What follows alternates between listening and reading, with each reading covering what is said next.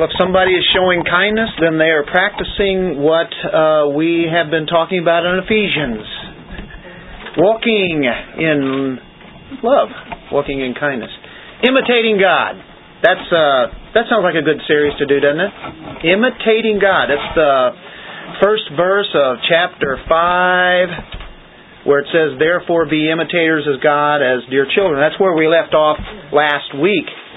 And we know that Ephesians talks about walking worthy. Walking, right? Walking worthy of your call. Walking worthy is to imitate God. To imitate Him, to mimic Him. I think we looked at it last week. That means to pattern our lives after Christ. And He's the one who walked worthy. And He's the worthy one.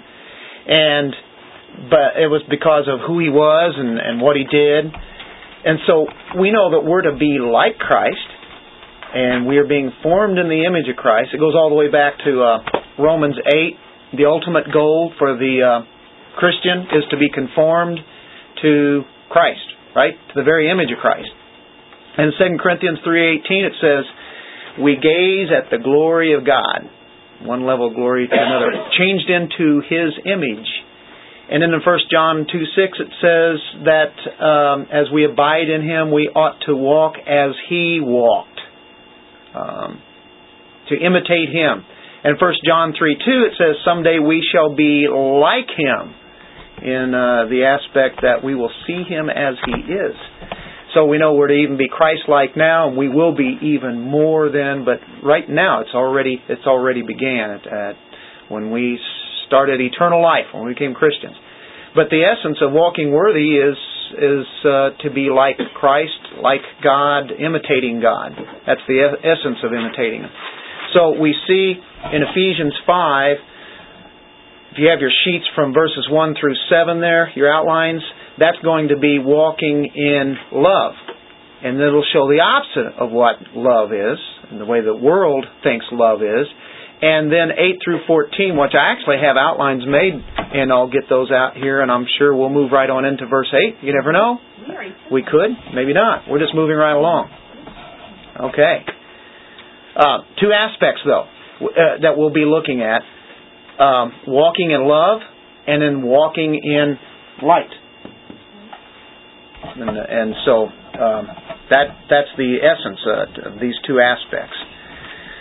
So, why don't we begin with prayer? Does that sound like a good thing to do? Yeah.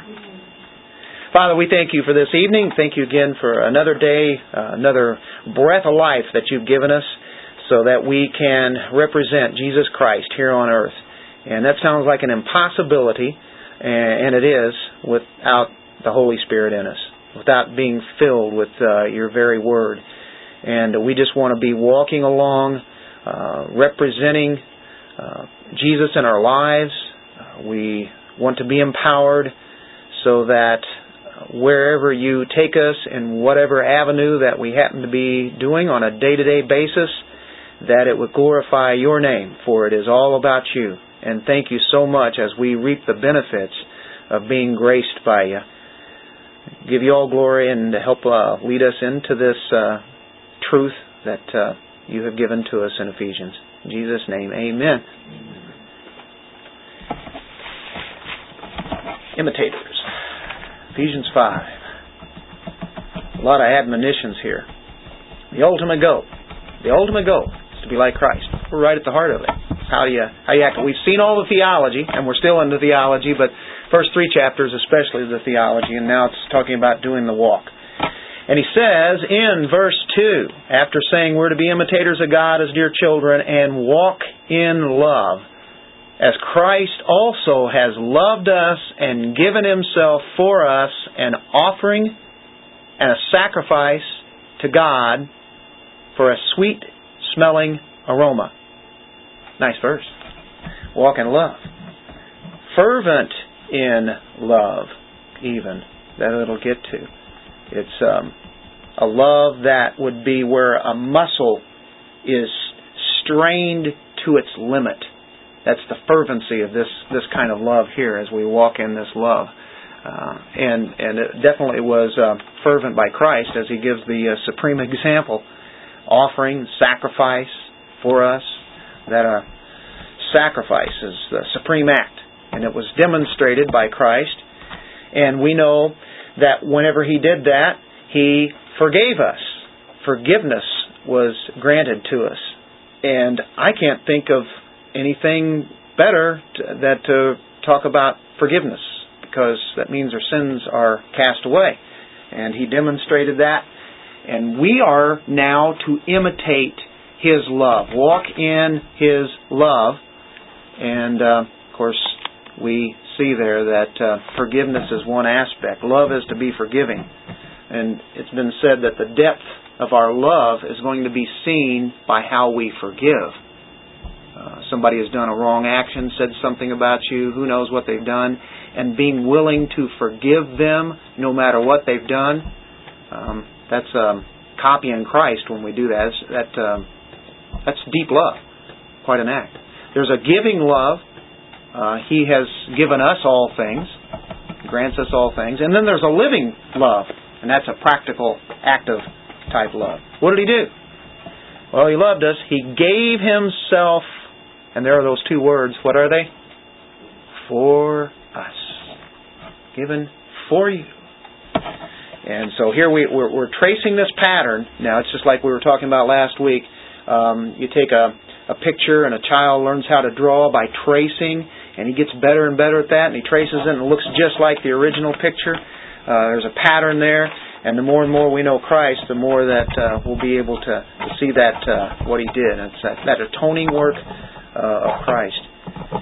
And so we think sacrificial also, and because here He says He gave Himself as an offering and a sacrifice.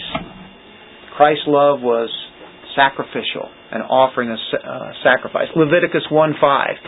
You have 5 different type of offerings there. And Paul is alluding back to the Old Testament offerings of what the animals had done for the nation, as the priest brought them to the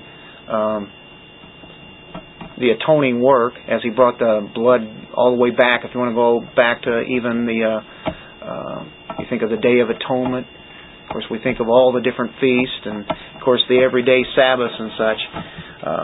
But you have a burnt offering that would be practiced on a daily basis, and that represented perfect devotion or total devotion to Christ.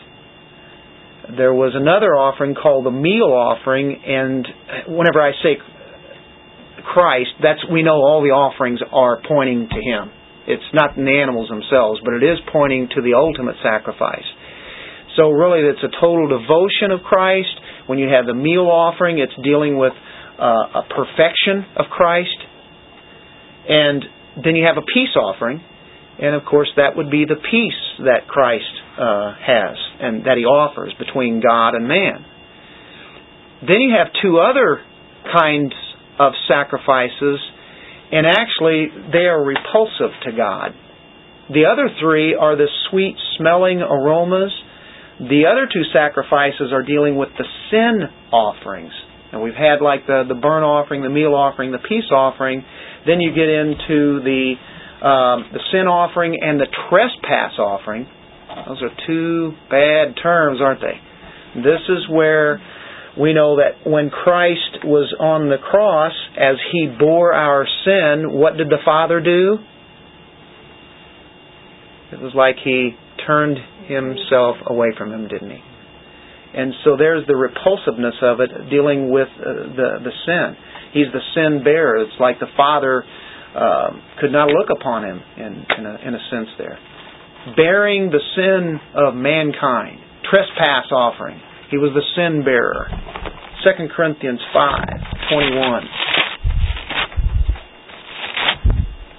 Paul takes this thought here. For He made Him who knew no sin to be sin for us, that we might become the righteousness of God in Him. Jerry Bridges had a quote on justified. You guys have always heard the old thought that it's justified, never sinned. Jerry Bridges puts a little twist on it. I think it's really fascinating. It's pretty good. Just as if I had always been righteous. He looks and sees us as being righteous because of what Christ has done for us as He took on that sin. Bore the sin of man. So you can see out of all those different offerings, they represent different thoughts and ideas of who Christ was, as it was pointing to that. That you get a fragrant aroma. For a sweet-smelling aroma. And of course, they had a lot of different kind of smells going on, aromas going on in the tabernacle, as you would have the altar of incense, and that aroma would go up to God, and it was like there's the sacrifices that have been done, and as you had the coals that were put there, and it was like God was pleased with those sacrifices, and as if they would follow the command that He had given, He was pleased with those. It was still coming from their heart, though, and we know that for many, many, many years they actually offered sacrifices that were not really pleasing to Him because of their hearts. Fragrant aroma. Go to Philippians 4:18.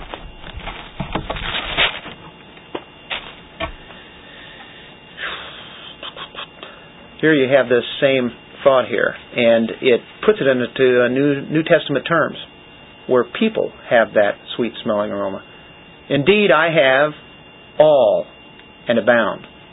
I am full, having received from Epaphroditus the things sent from you, a sweet-smelling aroma, an acceptable sacrifice, well-pleasing to God. There an offering was taken up for the sake of Paul and the apostles, the travelers there, and Epaphroditus brings that to him, and he said that is a sacrifice that was actually made by them. A lot of the people that gave, it was a sacrifice to give this kind of money and to meet the needs that had to be done. And it was really as a sacrifice that ultimately is going to God and is well-pleasing to God. And so he takes that terminology that came out of the Old Testament, and the sacrifice is fragrant aroma, acceptable. Spiritual sacrifice. Another one, 2 Corinthians chapter 2.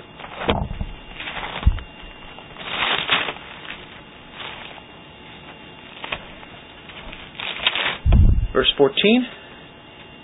Now thanks be to God, who always leads us in triumph in Christ. Do you like that? He's always leading us. Did you know that we are in a triumphant parade always? And did you know that I'm just glad to be in the army? I'm just glad to be in the parade. I don't care if, if everything else seems like it's falling down around me. I'm just glad to be in the army marching in this parade. Look at this. Look what God's putting on display. This church. We're in it. What a wonderful thing.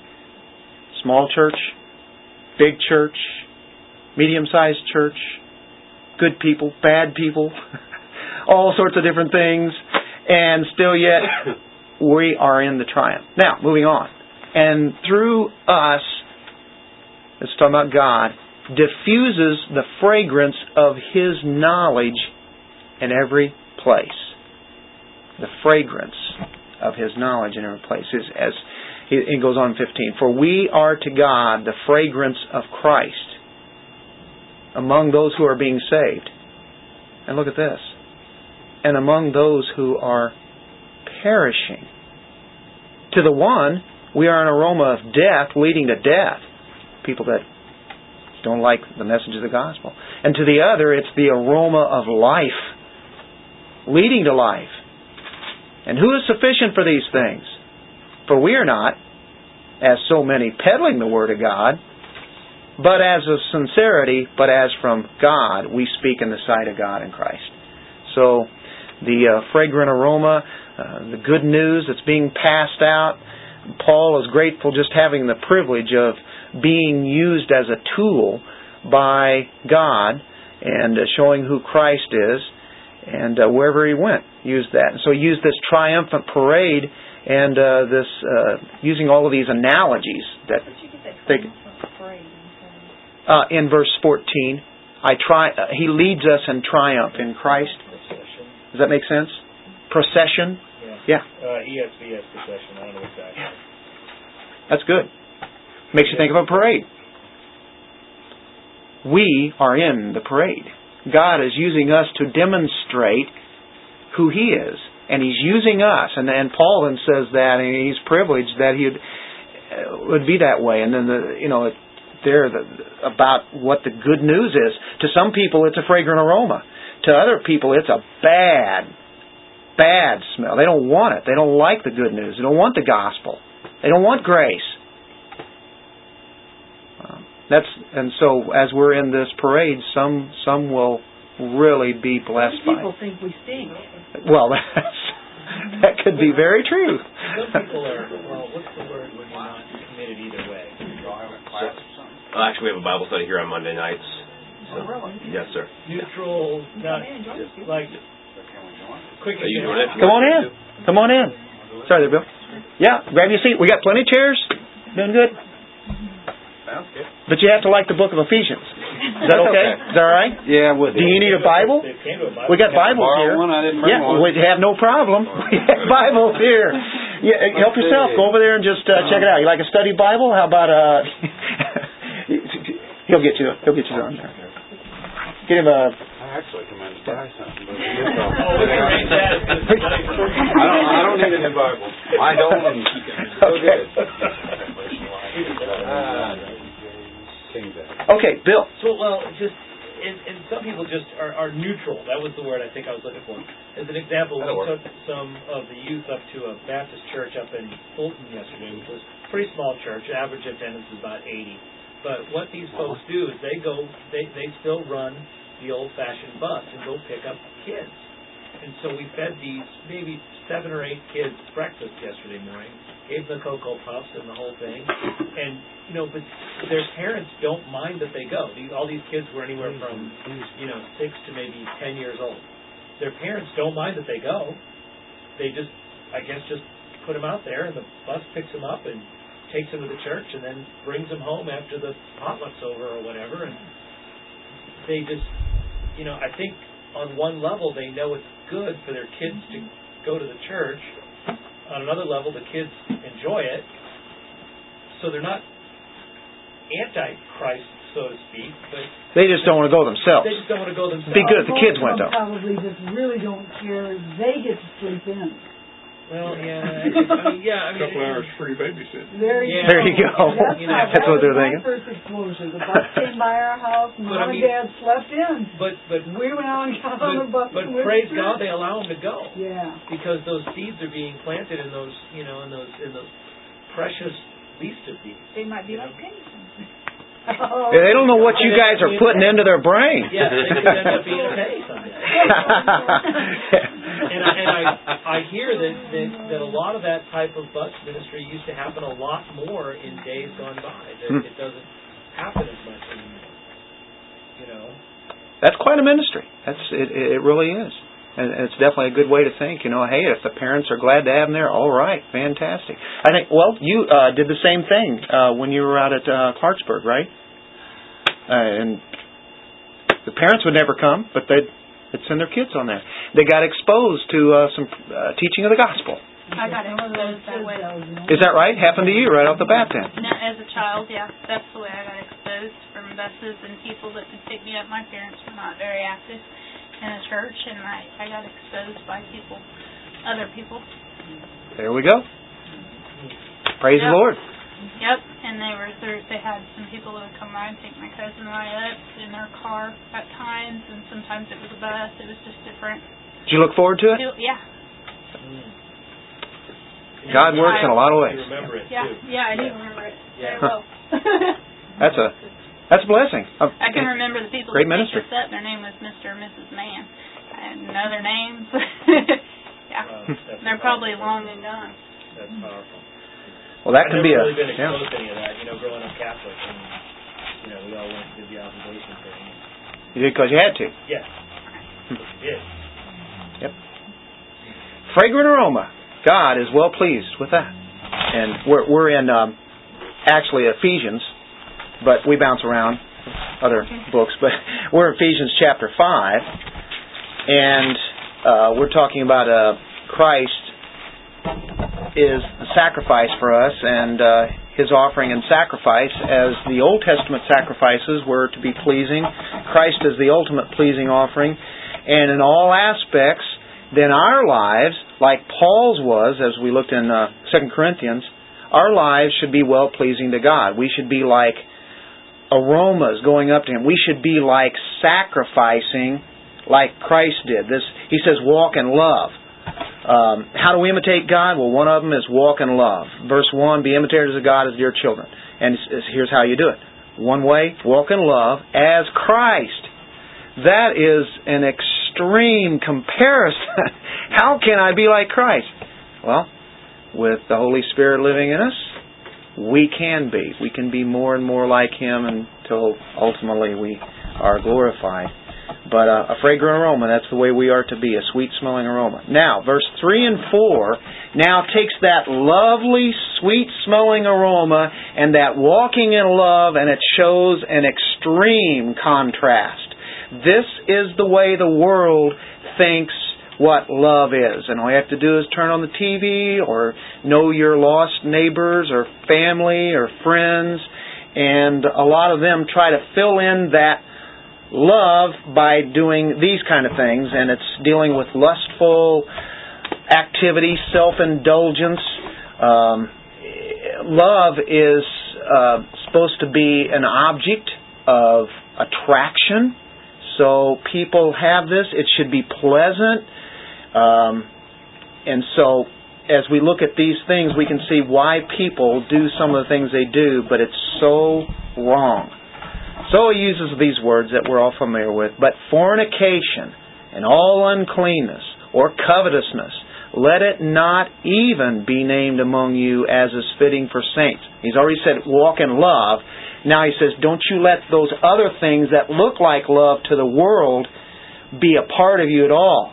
He goes on in verse 4, neither filthiness, nor foolish talking, nor coarse jesting, which are not fitting, but rather giving of thanks. Okay, we'll stop with the rather giving of thanks. The contrast, the world's love. He starts off with fornication or porneia. We get our word, what? Pornography. From that word, the word is immorality. You might have that in your versions. Usually when you see the word immorality or fornication, it's that word porneia. And it deals with all sexual sin. Just any kind of sexual sin. The next word is uncleanness. This word pops up a lot. And in the Greek, you have which means no.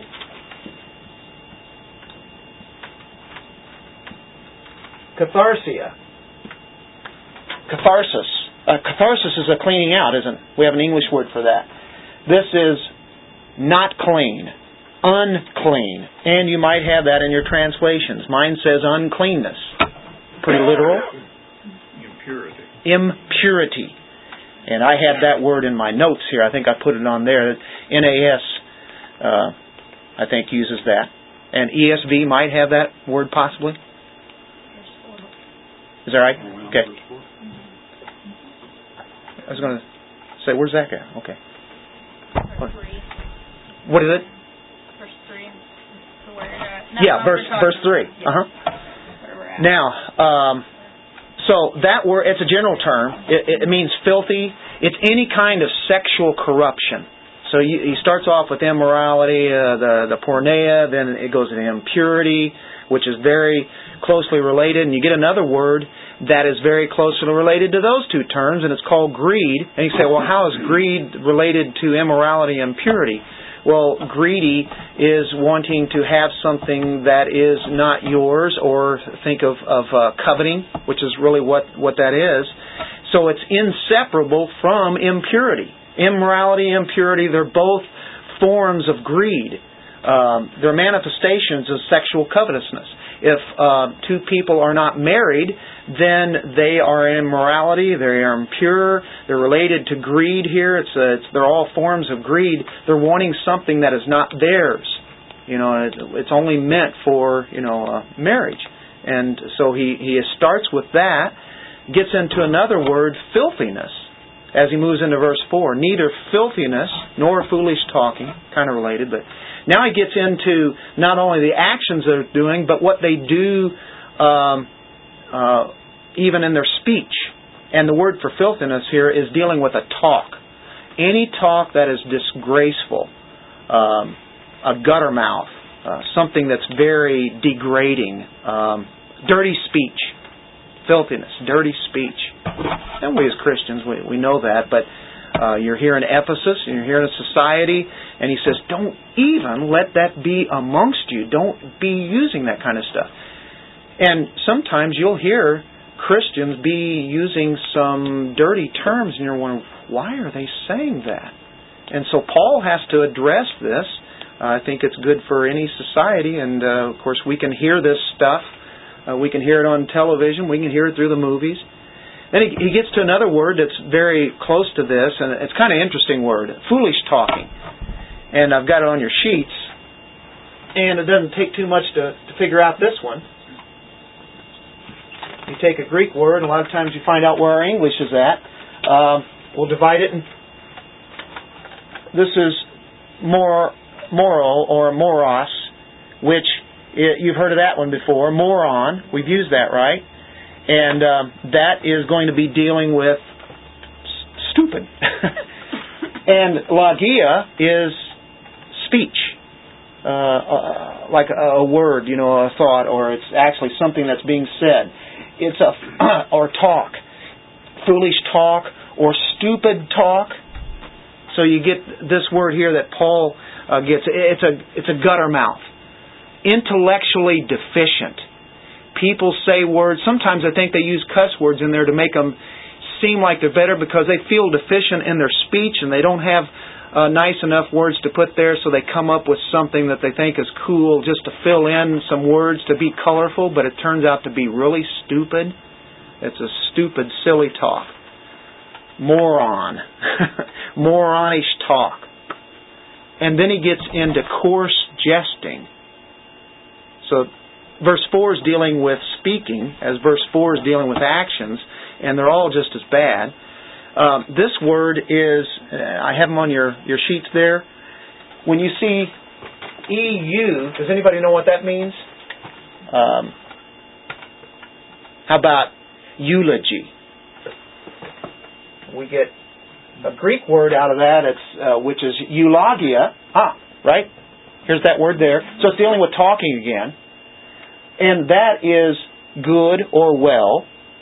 A eulogy is a good talk. To say something good about somebody, right?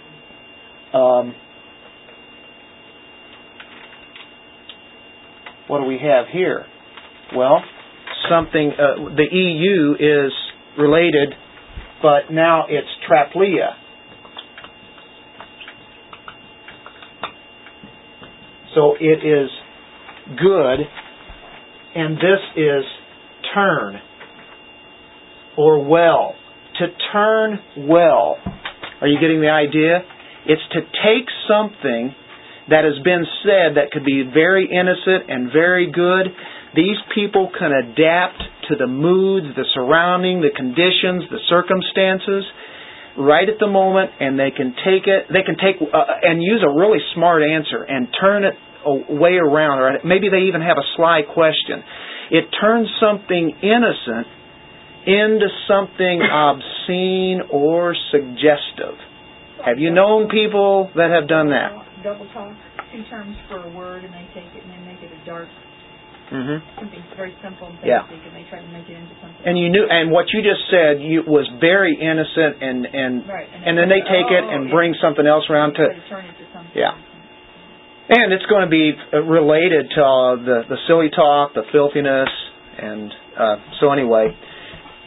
Did they have some of this going on in Ephesus? Well, you know it. That was part of their lifestyle. Well, we wouldn't have that here in America, would we? We wouldn't have that in Jeff City, anyway.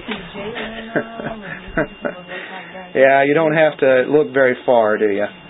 Anyway, it says, don't even let that be named among you.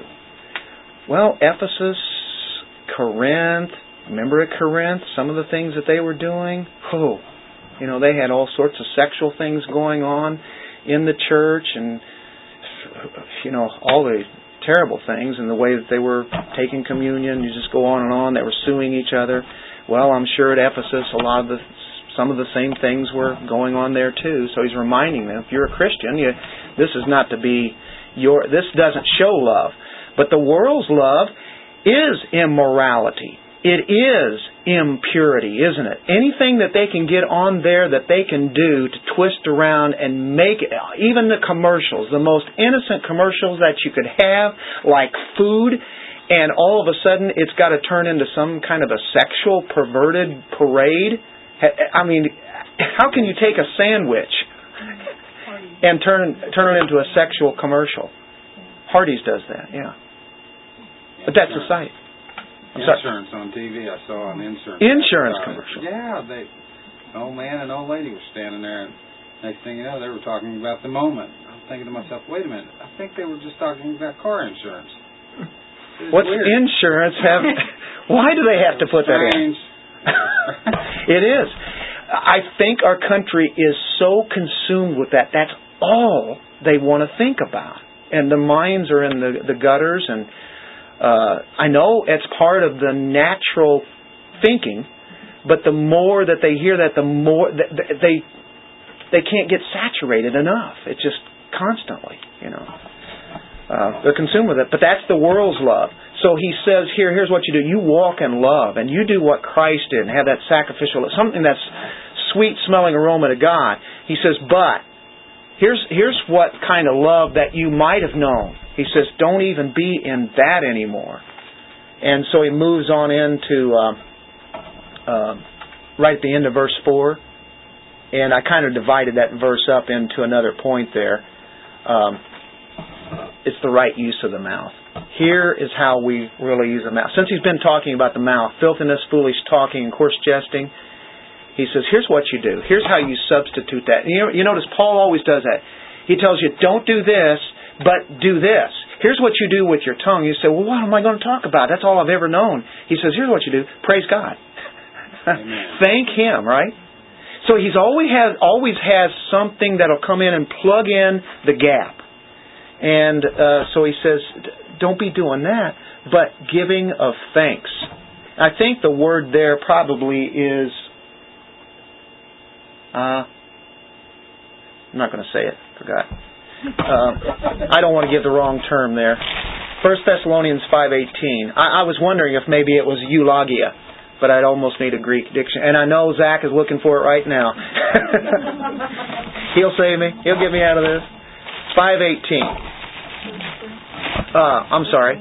Thessalonians.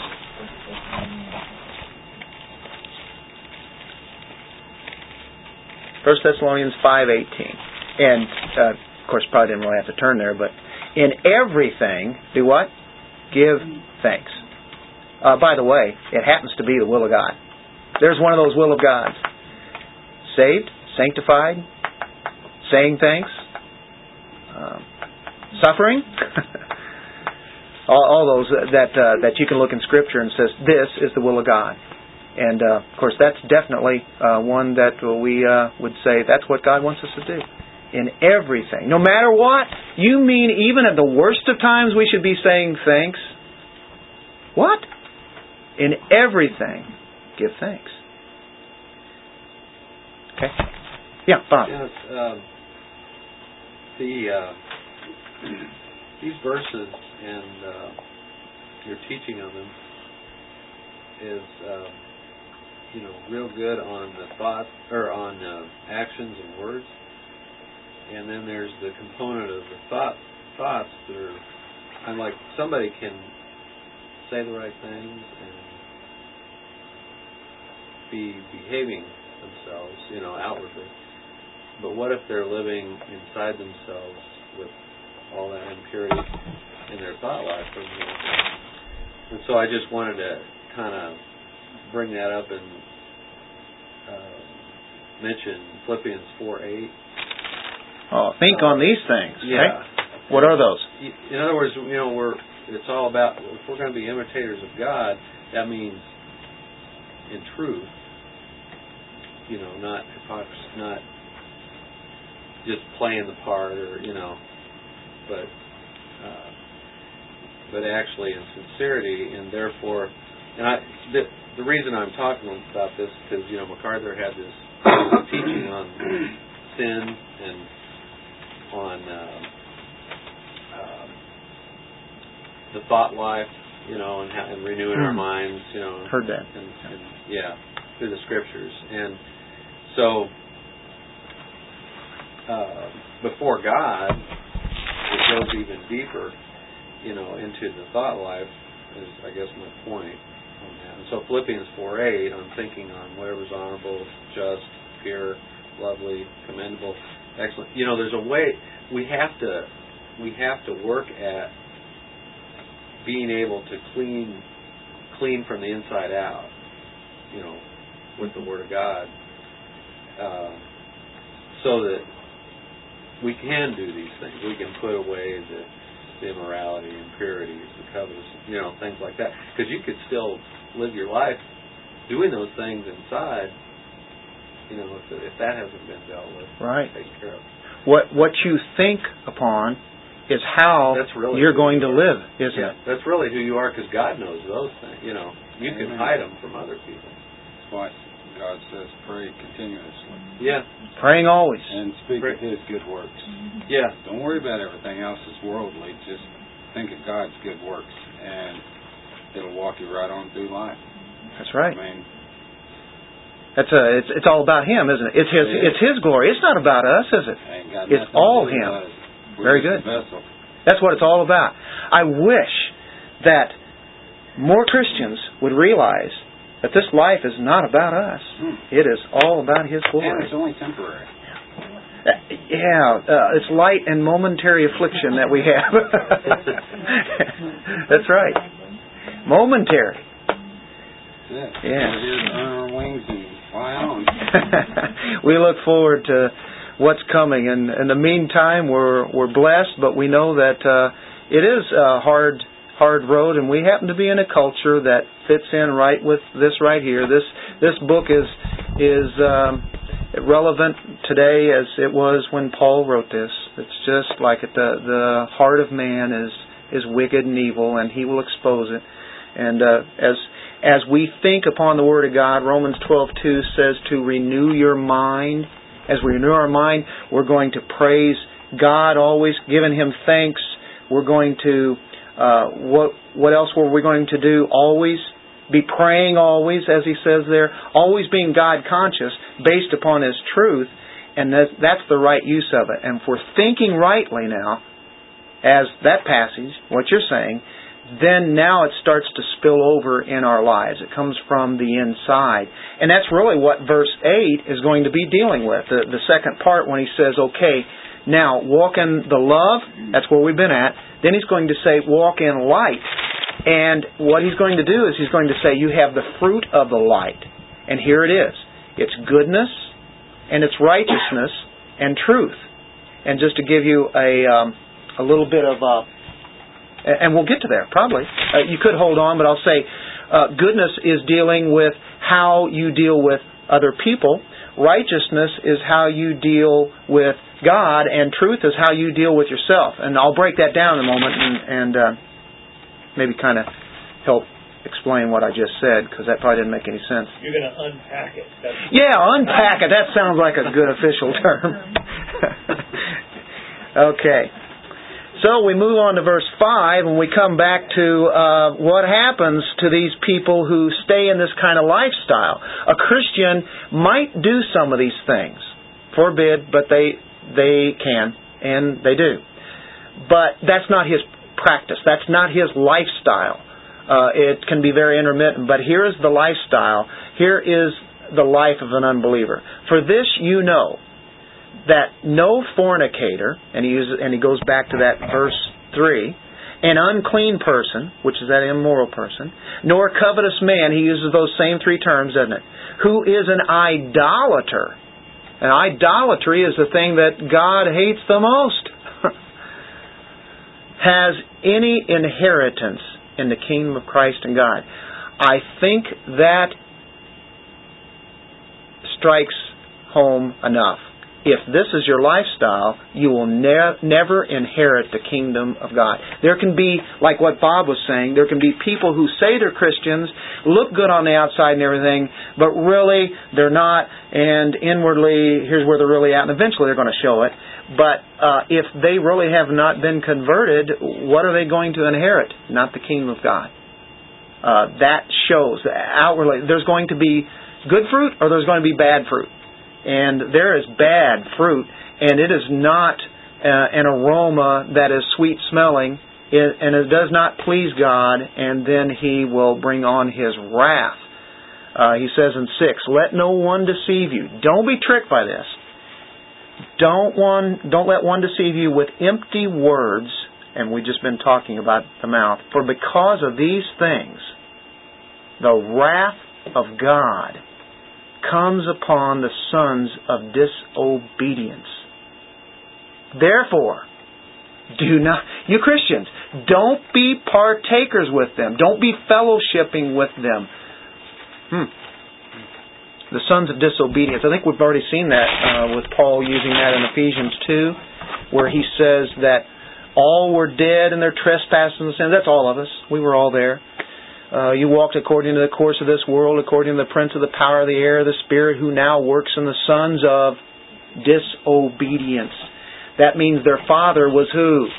The devil, who was a liar, who was a murderer from the beginning. And that's who their father is. Jesus said that to the Pharisees too. They will not inherit the kingdom of God. You know, that is stated in other passages. You go to 1 Corinthians 6 and it mentions a lot of the same sexual sins and other things, idolatry, 1 Corinthians 6, 9, and 10.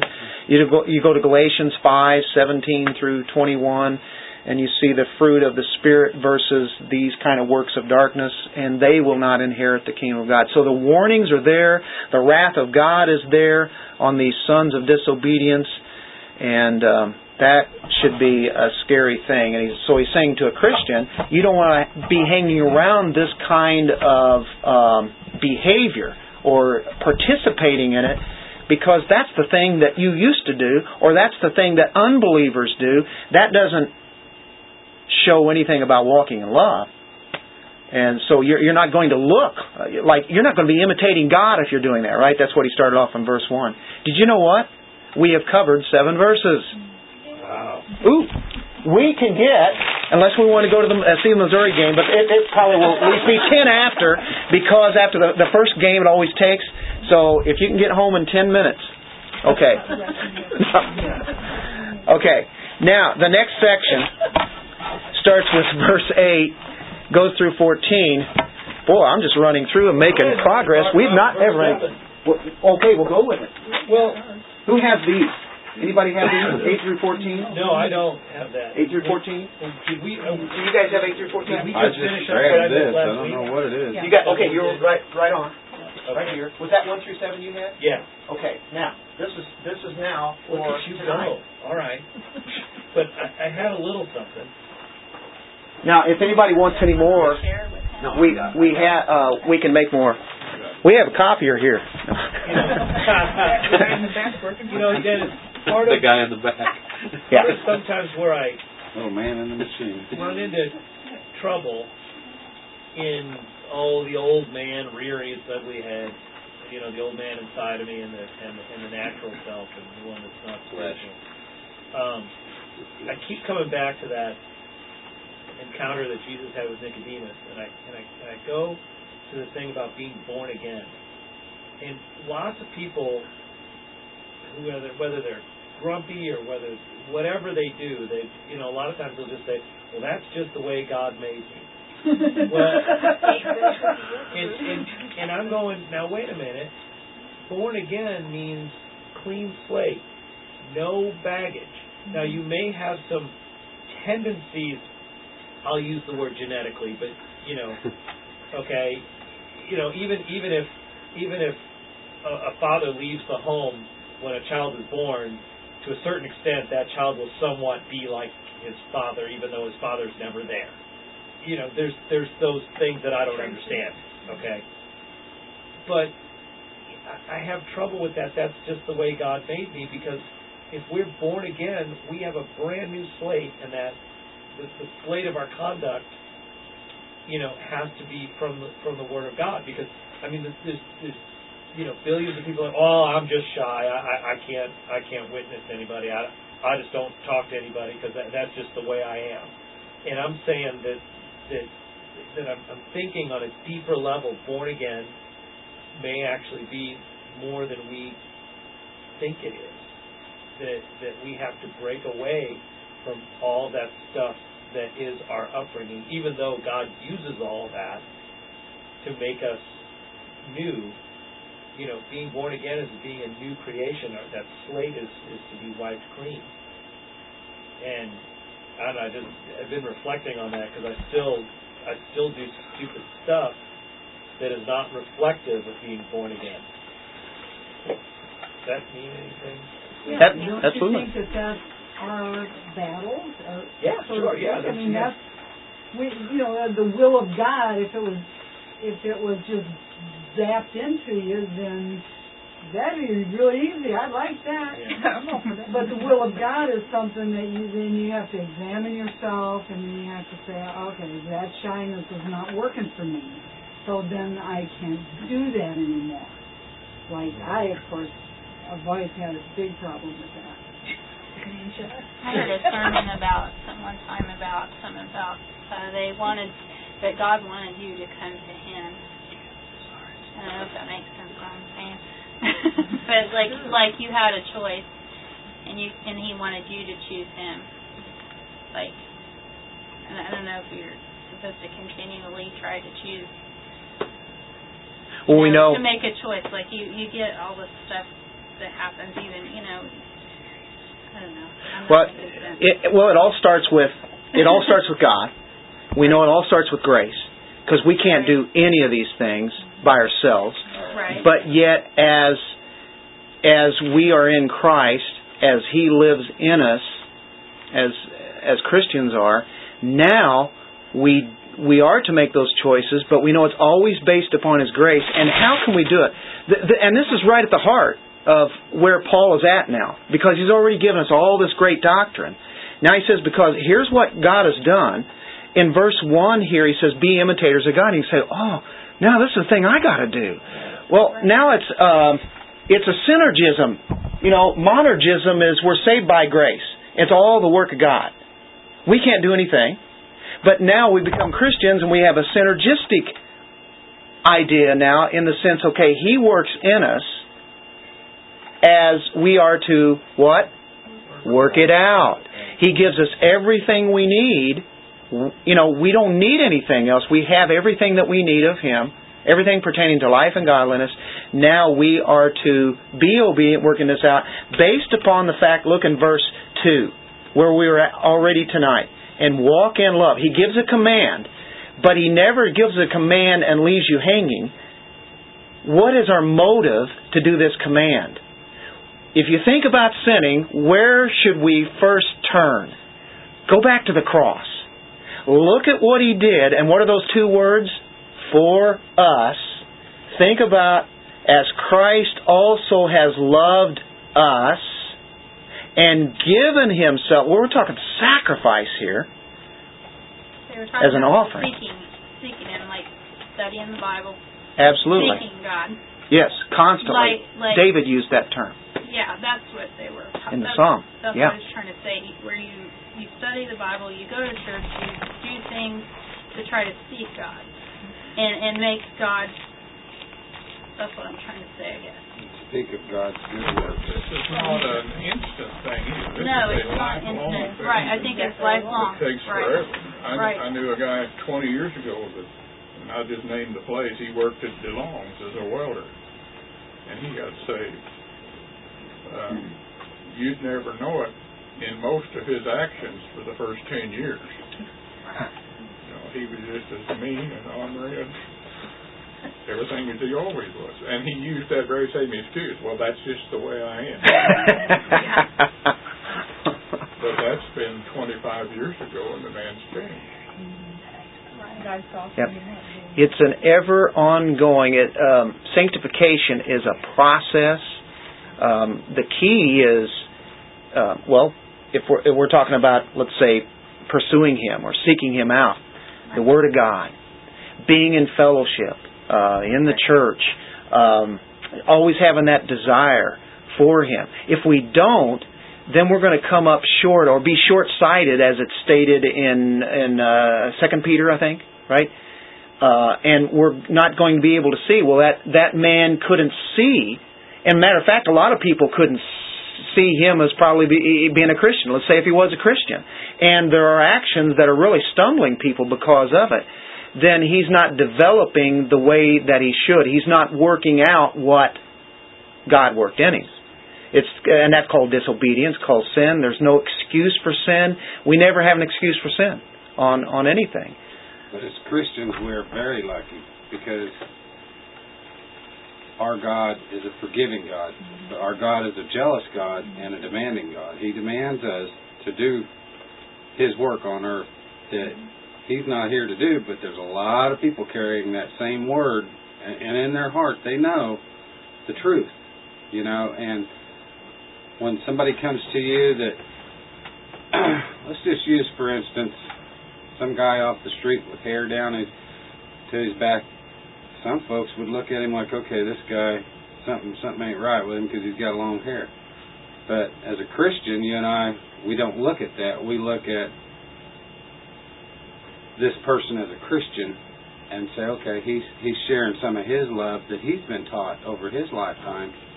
And, no matter what worldly he looks like, I mean, this is my personal opinion. I mean, I feel that as Christians, we have to share our love and talk about God's graces and good works and, carry on forward with that and, see how they're handling what you're talking about.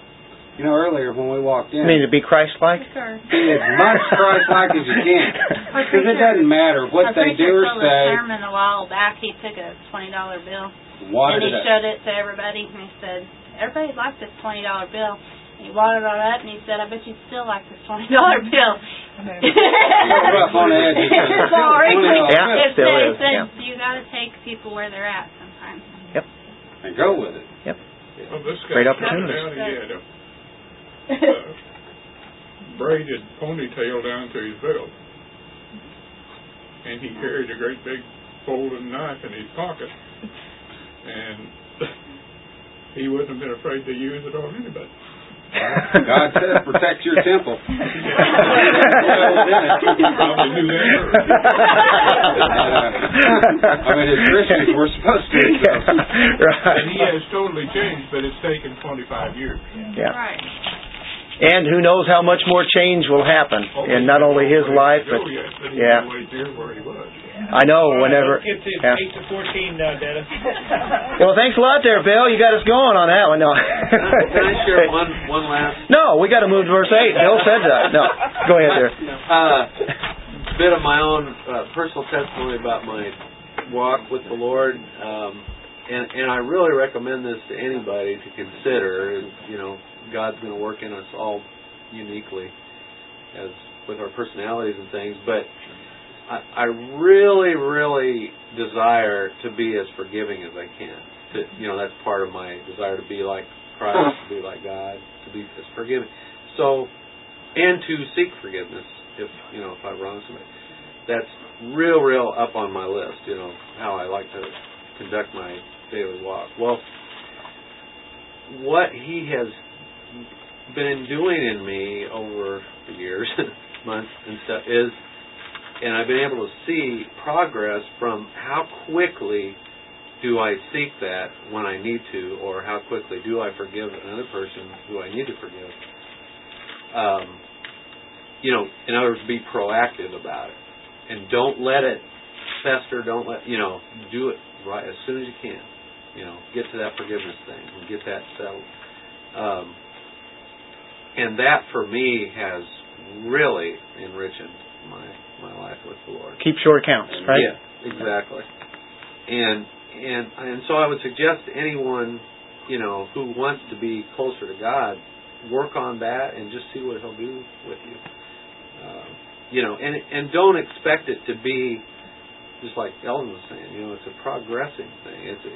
And if it takes a while for you, that's fine.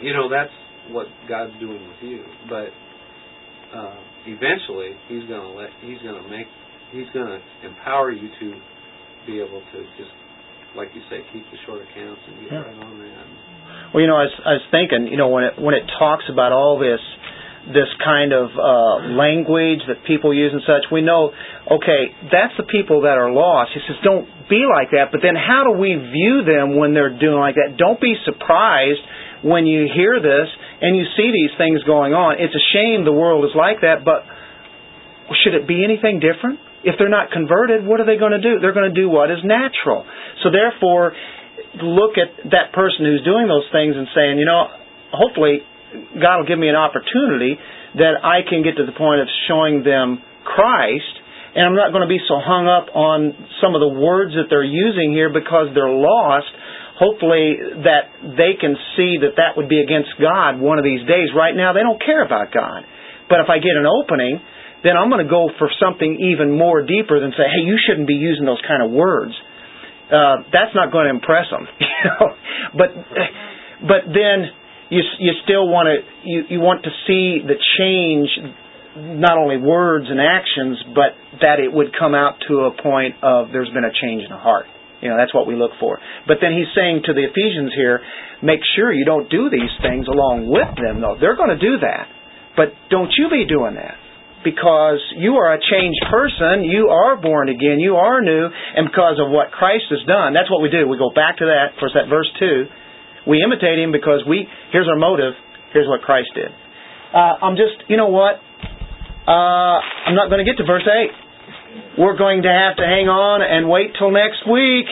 So hang on to those sheets. And shouldn't do those things because we have the Holy Spirit within us we have self-control because of the Holy Spirit. Well, see, that's what verse 8 goes into. That's why I wanted to get into verse 8. Well, that's a good introduction. Because we can have the back side of this. We already have the front side, and here's what Christ has done. We shouldn't ever want to sin, because when you really start thinking of how He sacrificed for us, you go, oh my, why would I want to do anything against Him that would hurt, that would grieve the Holy Spirit that we talked about last week? Why would I want to do that? And then the backside of it is dealing with the fruit of the light. Now my version says fruit of the Spirit, but really it's better translated as light. And then he says goodness, righteousness, and truth. And that's what and finding out what is acceptable to the Lord. And so there's the backside, and that's what you're talking about there, Carolyn. And so we're not going to have enough time tonight because of that. And but thank you guys for all of the input. I love it. And we had a really good week last week, but we really missed most of you guys. And I want to tell you, it was so quiet in here.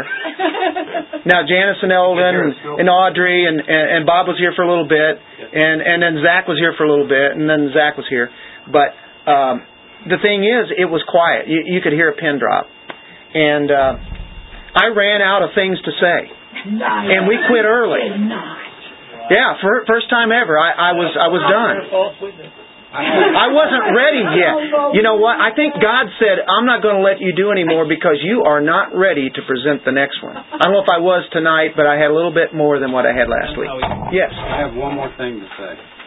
Some of the words that can come out of folks' mouth, and I pray this to Christians. Our words can either be as a sword or a light. We choose what comes out of our mouth to guide another individual. I mean, that's just all I wanted to say. That's right. It can affect in every way, can it? Yes. Let's stand. Let's close with a word of prayer. I can have our Mizzou Tiger back there, resident Mizzou Tiger. If he's wondering what the over the hill is. Okay.